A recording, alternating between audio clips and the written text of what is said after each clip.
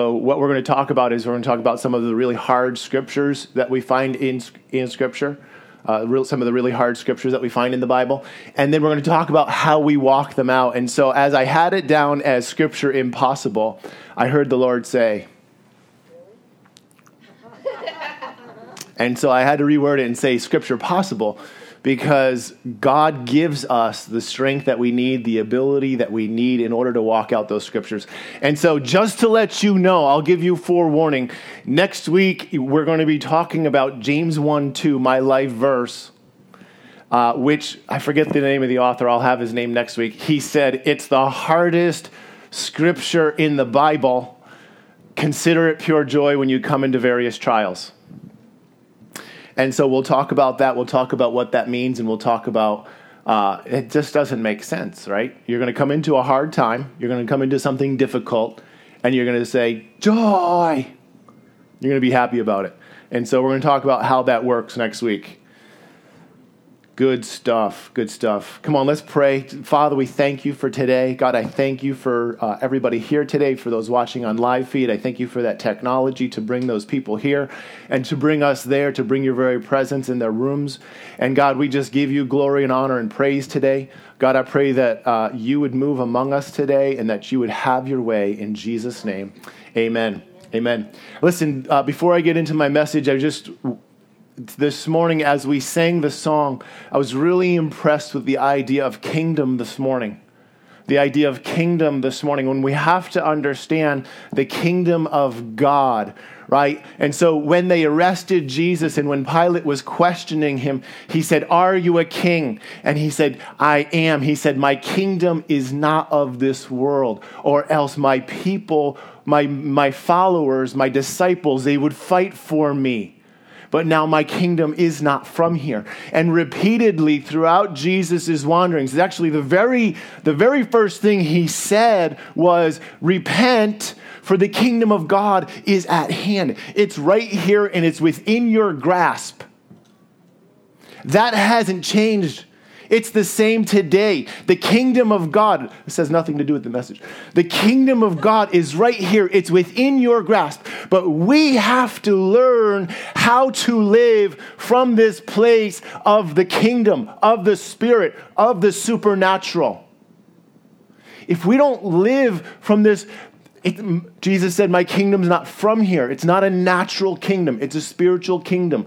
The disciples, the Pharisees, they kept looking for something in the natural to change, for Jesus to bring a natural governmental solution to the problem of the day. And Jesus said, no, that's not the way it goes. This is a spiritual kingdom. And the good news is that the Spirit has effect over the natural. The Spirit kingdom affects everything that we see in the natural. But we've got to learn to live from there, and we've got to learn to rule from there, because that's what we're called to as Christians. We're called to rule from this place of authority in the kingdom of God. It's a spiritual kingdom. All right. Whew, that was good. Man. Let's go. Man, that's good stuff, guys. Now, the difficult part is, how do we walk that out? Well, one of the first things we got to do is we've got to realize who we are. It wasn't an intro. It was actually a little just side item, but it's a good intro. We've got to realize who we are. We can't live from that kingdom if we don't realize that we're part of that kingdom, and we can't live from that kingdom if we don't understand what God says about us. We have to know what God says about us, who you say I am, who God says I am. What God says I am is way more important than what anybody else thinks. Let's go back to, that's not, wait. Oh, I didn't put in a title screen. The title of today's message is, I got to check. Confusing myself. What is man? That's the title of today's message. What is man? No title screen. Ecclesiastes 7:21, we can jump right into the message. Ecclesiastes 7:21 says, do not take to heart everything people say, lest you hear your servant cursing you. For many times also you your own heart has known that even you have cursed others. And so we need to not take to heart everything that people say. We've talked about this in weeks past. But we need to value what God says about us more than what we value what anybody else says about us.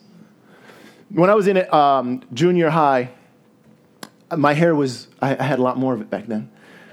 And it was greasy. If I would go 2 days without showering, my hair would get very greasy. And so kids would tease me because my hair was greasy. And so, right, so somebody's going to say something, right? And so we have to evaluate that. Now, I wasn't mature enough at the time to evaluate that. And so that, may or may not have been baggage in my life, probably wasn't.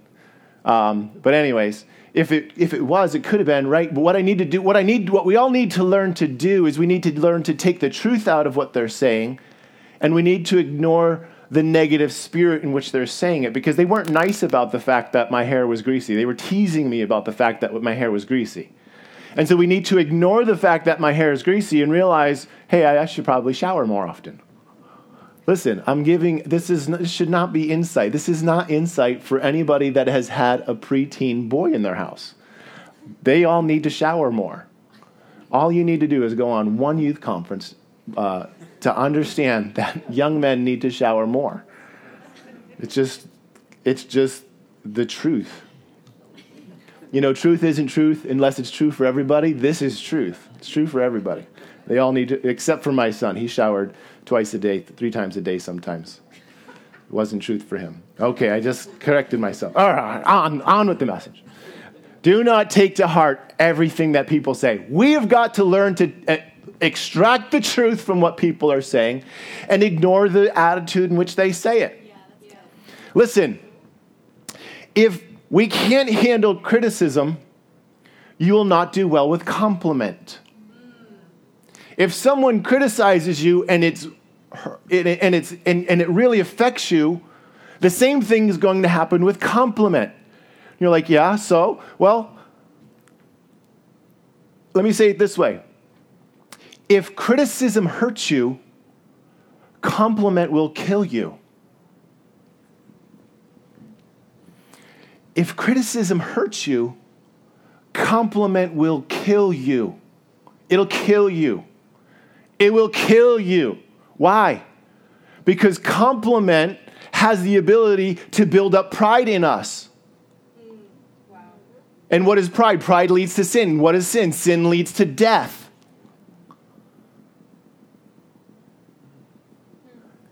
And so, if criticism hurts us, then compliment can kill us.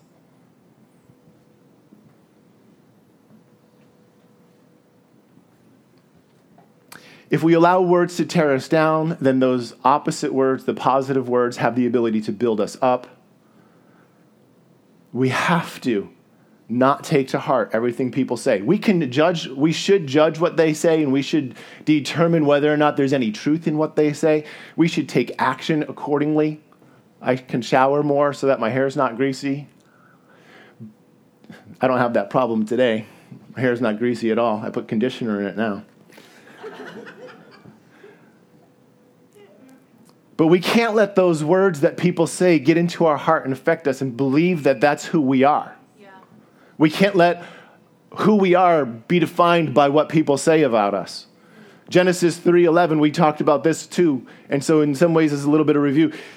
God said to Adam, he said, "Who told you that?" Adam believed something about himself. Adam believed a lie about himself.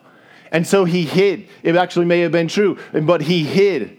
He had truth outside of relationship, and so he didn't understand the knowledge. He didn't understand how to apply what he had gone through.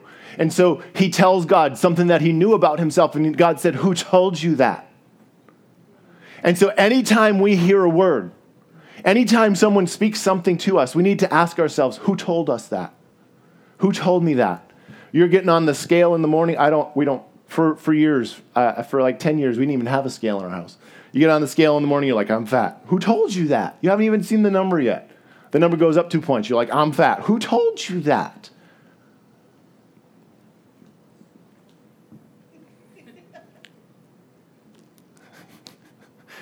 Who told you that? Is there any truth to that? What did God say about you? He said you are fearfully and wonderfully made. You are mysteriously complex. Praise the Lord. We need to take every thought captive. The Bible tells us to take every thought captive. That means thoughts about yourself too. Yeah, that's good. We need to think properly about who we are. We need to think about ourselves the way God thinks about us. I want to read Psalm 8. Right? The title of today's message is, What is Man? What is man? Psalm 8, what is man that you are mindful of him? And so I want to begin with New King James. We're going to read it out of the New Passion Translation too. O Lord, our Lord, starting in verse 1, Psalm 8. O Lord, our Lord, how excellent is your name in all the earth, who have set your glory above the heavens. Out of the mouth of babes and nursing infants you have ordained strength because of your enemies, that you may silence the enemy and the avenger. When I consider your heavens, the works of your fingers, the moon and the stars which you have ordained, what is man that you are mindful of him? And the Son of Man that you visit him? For you have made him a little lower than the angels. The Hebrew word there is Elohim. We're going to look at this when we read through the Passion Translation. The actual Hebrew word there doesn't translate to angels. It's Elohim. It's the exact same word that's used for God in Genesis 1:8, and it's the creative God.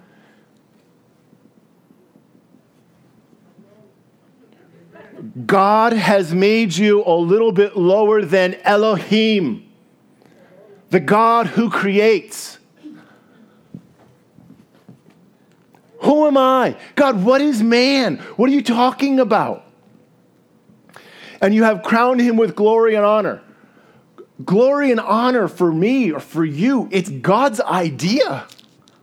God crowned us with glory and honor. Glory and honor is his idea. It's not my idea. It's not the world's idea. It's not man's idea. This is God's idea. You have made him to have dominion over the works of your hands, the whole earth. You have put all things under his feet, all sheep and oxen, even the beasts of the field, the birds of the air, the fish of the sea, and all that pass through the paths of the sea. O Lord, our Lord, how excellent is your name in all the earth. What is man? The moon and the stars. So we're going to read out of Psalm 139 after this one, and it talks about the sands of the sea. So I read so I'm Googling. I went on and I was researching how much sand there is in the world, and there's a very interesting question that I rolled upon, and this was done by a doctorate level mathematician. And so they asked the question, they said, are there more stars in the sky or is there more sand?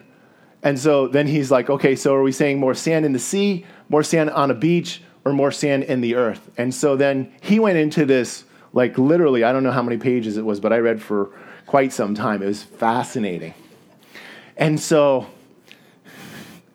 they said with the Deep Space Hubble telescope, right, this huge telescope that sees so deep into space, they said that there's 1 trillion galaxies like the Milky Way galaxy. We're in the Milky Way galaxy. There's something like, 500 billion stars. You can't even begin to wrap your mind around these numbers. 500 billion stars times 1 trillion, because there's 1 trillion galaxies. What is that? What is that? And so they actually did the math, and it's what was it? 9 sextillion. Sextillion's right? Million, billion, trillion, quadrillion, quintillion, sextillion, right? So it's a 9. It would be a 9 with 23 zeros after it. Good Lord. That's the number of stars in the sky. Then they said, how much sand is in the sea? Or how much sand? Okay, and so let's just start with 1 cubic foot of sand. 1 cubic foot of sand has, I got to actually go forward. I should not be talking about this yet, but that's okay. We'll adjust. 1 cubic foot of sand has 1 billion grains of sand. 1 foot by 1 foot by 1 foot, 1 billion. Just to give you an idea, if this room was full of sand 1 foot deep, you'd have 3 trillion grains of sand in this one room. 3 trillion. So next time you walk on a beach. And so this guy was saying, so he started out the whole thing by saying, everything we're going to talk about is a random guess. Like fill a jar with M&Ms and guess how many are in there, and that's how we're doing this math. Because as much as we think we can see, we can't see anything. And so then he did a calculation. He said, if you wanted to have enough sand to equal the number of stars, that 9 sextillion, right? He said you'd have to have a piece of sand that's 2/3 of a mile by 2/3 of a mile by 2/3 of a mile. Well, there's that much sand on the earth. Yeah, easy. I mean, you just take the coast of California and we're there. I mean, you get that much sand, right? That's not even counting all the sand that's in the bottom of the ocean or in the rest, or the Atlantic or the Mojave Desert or all these other deserts, or all the earth combined. I mean, the earth, honestly, guys, the dirt that you walk on outside, the dirt that your house sits on is made of sand, silt, and clay. And so the whole earth is sand. So how big's the planet? There's way more sand on the earth than there are. And so that's the answer. Very interesting. I thought that was fun. Anyways, back to what God says about us. These are important things to know because we read things like, God, you made the stars. There's 9 sextillion stars if what the Deep Space Hubble telescope tells us is true. And God thinks about you. Me. You're more important. Psalm 8 from the Passion Translation. Lord, your name is so great and powerful. People everywhere see your splendor. Your glorious majesty streams from the heavens, filling the earth with fame of your name. You have built a stronghold by the songs of babies. Strength rises up from the chorus of singing children. This kind of praise has the power to shut Satan's mouth. Whoo! Praise the Lord. And it says the same thing in the King James, right? That you may silence the foe and the avenger, that you may silence the enemy and the avenger. Worship has the power to shut Satan's mouth. Listen, you start hearing the lies about you're not good enough. You can never do that. You could never. Put on some worship music and start praising God and shut the mouth of the enemy. Come on, sometimes we just need to get up and get active and do something so that we can shut the enemy up.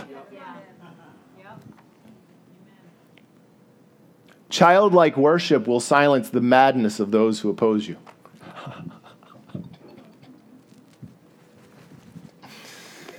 Man, this is good stuff, guys.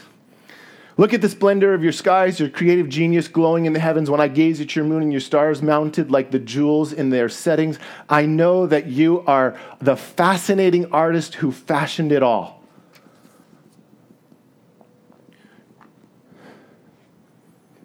God's a fascinating artist. We are created in his likeness and his image.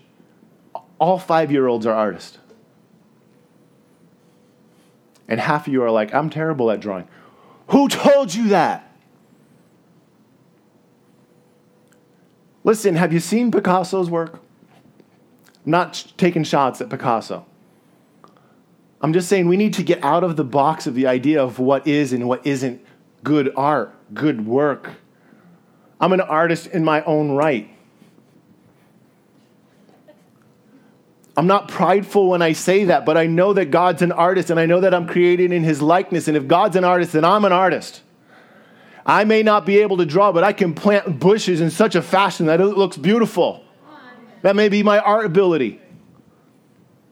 It may be something else. You're an artist. You're all artists. Get painting. Maybe not with paintbrushes.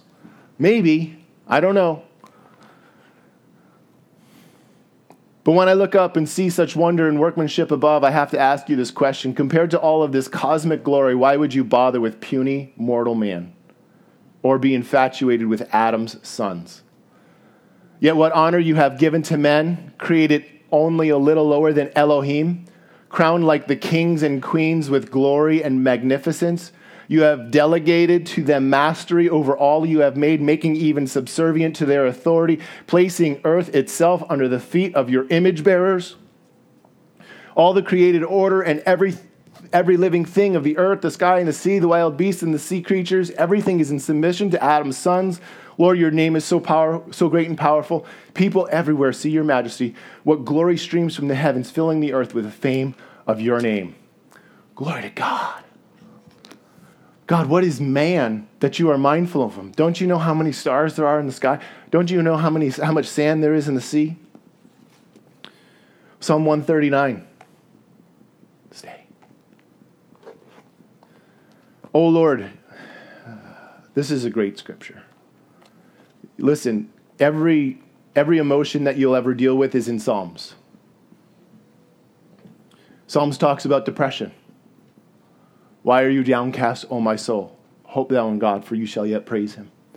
Every emotion that you could ever have, you're feeling down, start reading Psalms until you feel better.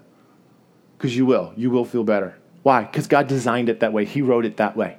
He's going to cover everything you're ever going to go through right here. Oh Lord, you have searched me and know me. God knows you.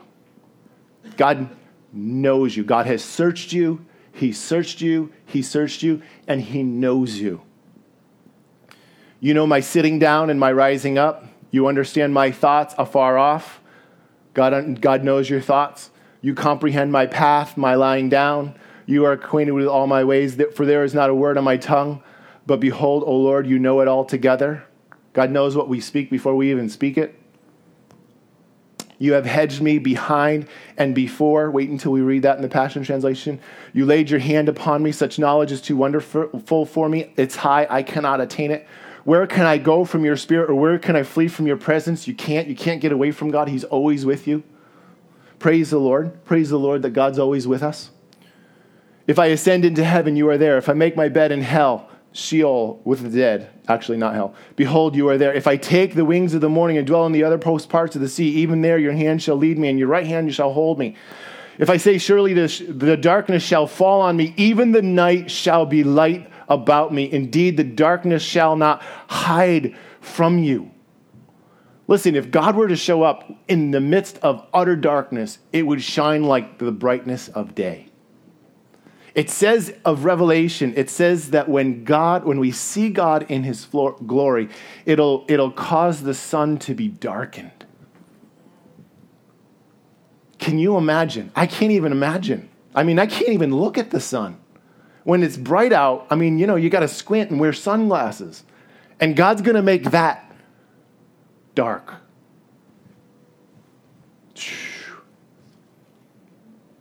Where was I? Darkness. There you go. Okay. For you formed my innermost parts. You covered me in my mother's womb. I will praise you, for I am fearfully and wonderfully made. You're wonderful. You're fantastic. Marvelous are your works, and that my soul knows very well. My frame was not hidden from you when I was wrought together in the secret place and skillfully made in the lowest parts of the earth. Your eyes saw my substance being yet unformed, and in your book they were all written for me, the days fashioned for me, when there was as yet none of them. God wrote books about your life. He said you're special. He gave you plans and purpose. Pray and ask God, God, what's the next chapter of my life? He'll answer you. He'll tell you.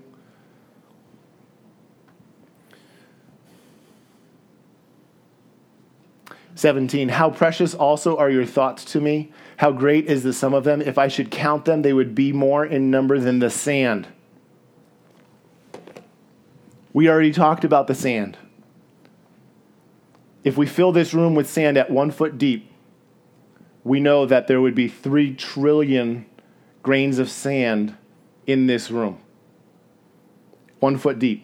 That's not even all the sand. That's not, right? New King James says the sand. It doesn't say the sand of the sea. It doesn't say the sand on this beach. It doesn't say the sand. It says the sand. That means the sand of all the earth.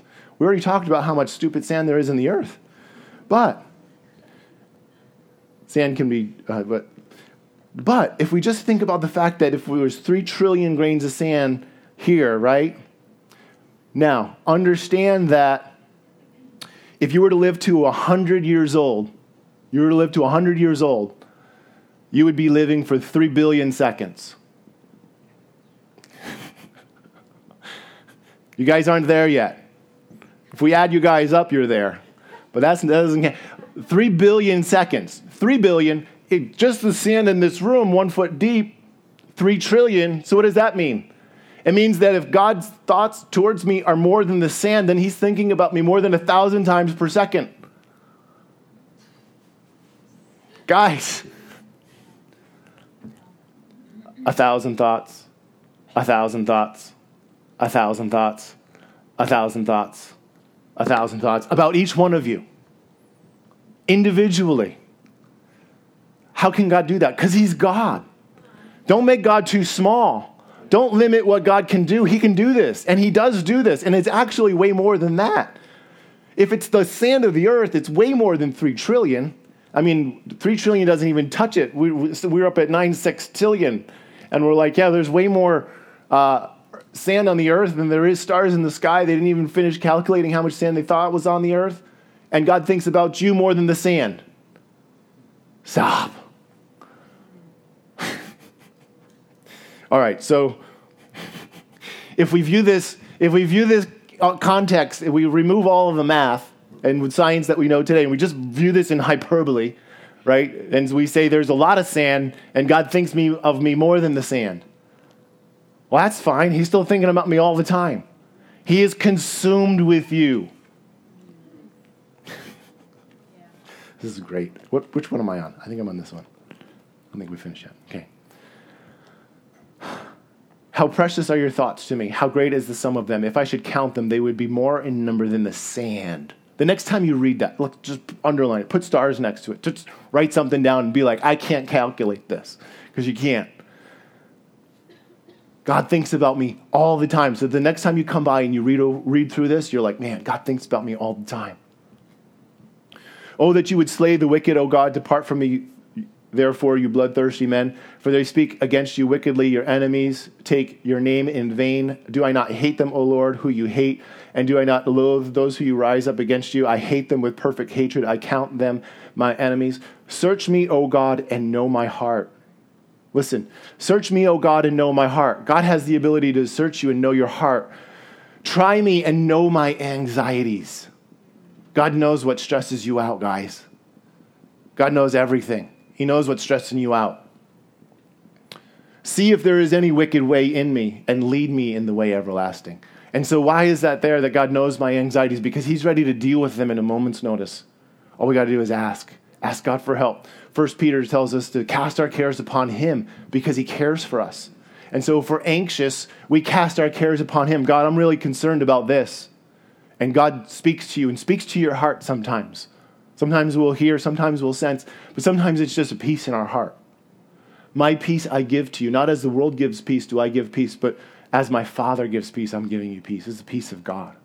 The peace of God that passes all understanding. And how many of you know Philippians 1:8, the peace of God that passes all understanding? How many of you know that in order to gain the peace that passes understanding, sometimes we have to let go of our right to understand? Because we can't at the same time hold on to our right to understand and receive the peace that passes understanding. We can't be in that place. If we want the peace that passes understanding, we have to stop trying to understand. You'll never understand everything. I'll never understand everything. Actually, honestly, guys, the more I read and the more I know, the less I understand. And I'm okay with that. You know why I understand less? Because we just talked about sand. And I feel stupid. And I feel powerless compared to God, which I am, because he thinks about me more than the sand of the sea. And so we're trying to wrap our mind around that, and we're like, it's getting worse. Say something good. That is good news. Because we come to a point where we're like, it just doesn't make sense anymore, but I know God is good. I know he thinks about me. I know he loves me.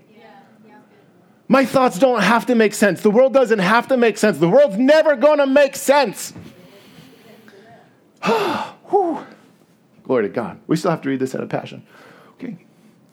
And see if there's any wicked way in me and lead me in the way everlasting. God will lead you in the way that brings life. Glory to God.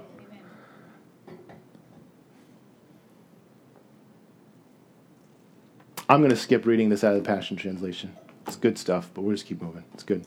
If you get a chance today, look it up. If you have YouVersion, you can get the Passion Translation on YouVersion if you don't have a hard copy. Lord. John 17, 20 through 21. Jesus said, I do not pray for these alone. He's talking about his disciples who are seated around him, but also for those who will believe in me through their word, through the apostles' word. And so that's us, guys.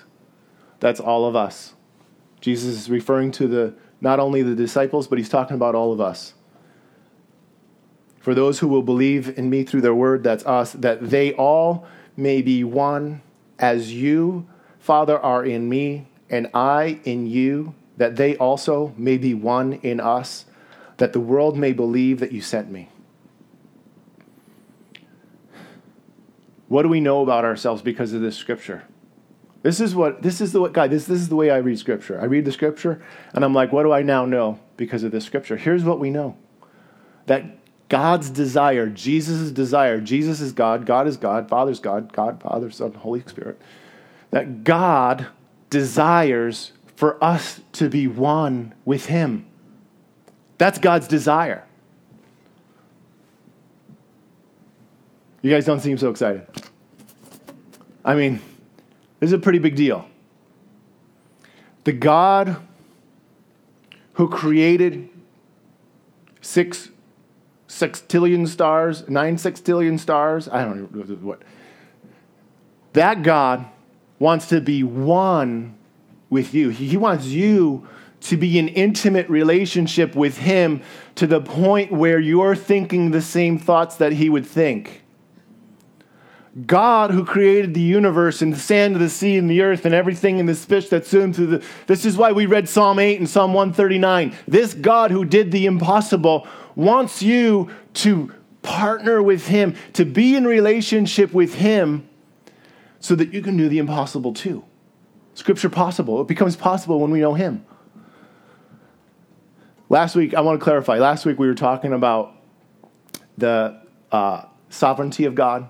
We were talking about the omniscience of God, the omnipotence of God, and what did I say? Omniscience, omnipresence, and there's one more, omnipotence, right? We were talking about those 3 last week, and that means that God is all-knowing, he's everywhere all at the same time, and he's all-powerful. And I said that he would share that with you. Okay, hold up, right? That's what I said last week. Okay. Listen, we have to, I know, guys. I got to just back up because there's certain uncommunicable traits of God, and those 3 are uncommunicable. What does that mean? It means that God can't give you those things. He can't give you omnipotence, which means you have all power. He won't give you that apart from relationship. You will never be omniscient. You will never be all-knowing. You will never be, omniscient is everywhere all at the same time. You will never be everywhere all at the same time. Only God can do that. You will never be, what's the last one? Omnipotent. No, omniscient. That's it. Omniscient. Thank you. That's all, what am I on? All-knowing. You'll never be all-knowing, right? You can't do that. That's God. We just talked about the sand and we got confused. You will never be all-knowing. But what God will do is he will share with you power and knowledge, and wherever it is that you are or wherever it is that you need to be, he'll be there. And God will share that with you as you need it to do impossible things. Where our resources end, God's resources begin. And God wants us to be one with him. This is great news. He wants us to be one with him in that kind of a relationship so that we can live from the kingdom and bring heaven to earth. Bring the kingdom of heaven to earth.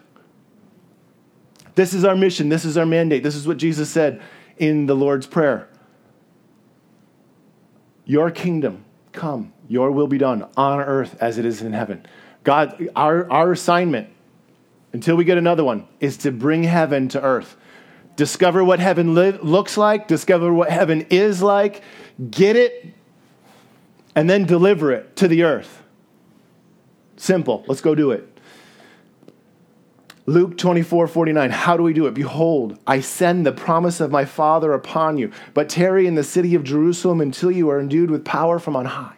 How do we do it? We only do it by the Holy Spirit. We can't do it without the Holy Spirit. It's a mission impossible. Your mission, should you decide to accept it, is to take and bring the kingdom of heaven to earth.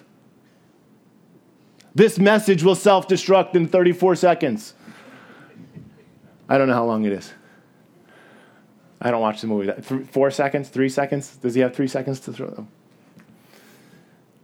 But it's mission impossible. But it becomes possible because God sends his Holy Spirit. We need the Holy Spirit. Listen, guys, you have to have the Holy Spirit inside of you, willing and working, and on you, working. There's the Holy Spirit in you, and there's the Holy Spirit on you. When we get saved, the Holy Spirit comes in us, and that's for sanctification. But when we see Jesus at the being baptized by John the Baptist, it said this Holy Spirit descended from heaven like a dove and rested upon him. In the Old Testament, it talked about the Old Testament prophets, and it said the Holy Spirit was upon them. And so we see there's a difference. There's the Holy Spirit in us, and there's the Holy Spirit on us. The Holy Spirit in us is for us. It's for our sanctification. It's for our beautification. It's for us to be renewed. But the Holy Spirit upon us is so that we can minister to others. We have both. We can have both.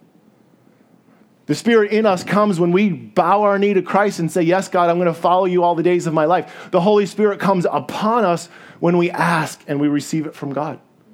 It's all by grace. It's from him. It's good stuff. I see you writing notes. I'm encouraged. See, some preachers really like to have a good response. Amen, Pastor, that's a good word. I like that. We don't really get that a lot here. But I get my encouragement because I look around and I see somebody like, whoa, what did you just say? I'll write that down. And I see it. I see the notebooks out. I see the pens moving. And some of you are just absorbing it. Behold, I send the promise of my Father upon you. Jesus, give us your Holy Spirit in a new dimension, even more. We need more of the Holy Spirit. Holy Spirit until it flows out of our bellies like rivers of living water, the Bible tells us. This is where I want to live. This is where I want to camp. This is the level of the Holy Spirit that I will accept and nothing less. Rivers of living water flowing out of me. I therefore beseech you. I therefore, the prisoner of the Lord, beseech you. To walk worthy of the calling with which you are called, with all lowliness, gentleness, with long suffering, bearing with one another in love, endeavoring to keep the unity of the Spirit in the bond of peace. Paul says, I beseech you. He's basically saying, I'm begging you, please, for the love of God. No, he wouldn't say that. Walk worthy of the calling with which you are called. You were not called to a kingdom, a natural kingdom. You are not called to just come and warm a church pew on Sunday or a cushy seat, whatever we have here. That's not your calling. Your calling isn't to just come and show up on Sundays and listen to me. Your calling isn't to just be a bench warmer in the army of Christ. Your call is to go out and to do what God has given you to do. God's given you, every single one of you, God's given every single one of you an assignment. Paul says, I'm begging you guys, walk worthy of the assignment that God has given you. You've been called. God doesn't call people for nothing. He doesn't say, hey, come on into the kingdom. All right, yeah, you get to sit there. No. Come on into the kingdom. Okay, yeah, okay, I want you to do this. I want you to do that. We work together in the kingdom. It's a body. The body functions when we're all working together. We have the sign-ups. Sign up. If you don't know what to do, just pick a box. Like, close your eyes and just do it. You're going to find out really quickly what God hasn't called you to do.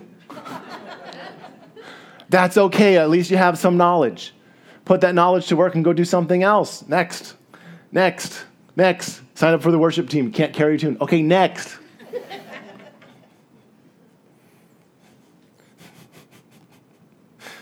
Oh, Lord. There is a call of God upon your life. There is a plan and a purpose for your life. We, as the body of Christ, we need to get up. We need to just shake it off. We need to just go for broke. This is the church's finest hour. We are in the church's finest hours. It says in the last days, thousands, millions, there will be unheard of numbers of people coming to Christ. We need to be ready. We need to be ready to the point where you're all pastors and you're ready to pastor, because when this church goes from 100 to 10,000, you're all going to have to pastor. I can't talk to that many people every week myself. It's up to you. It's up to you. Amen? Come on, it's good stuff. Hey, listen, if you're here today and you hear me talking about this relationship with Jesus and you've never made a decision to follow Christ today, I want to invite you to do that today.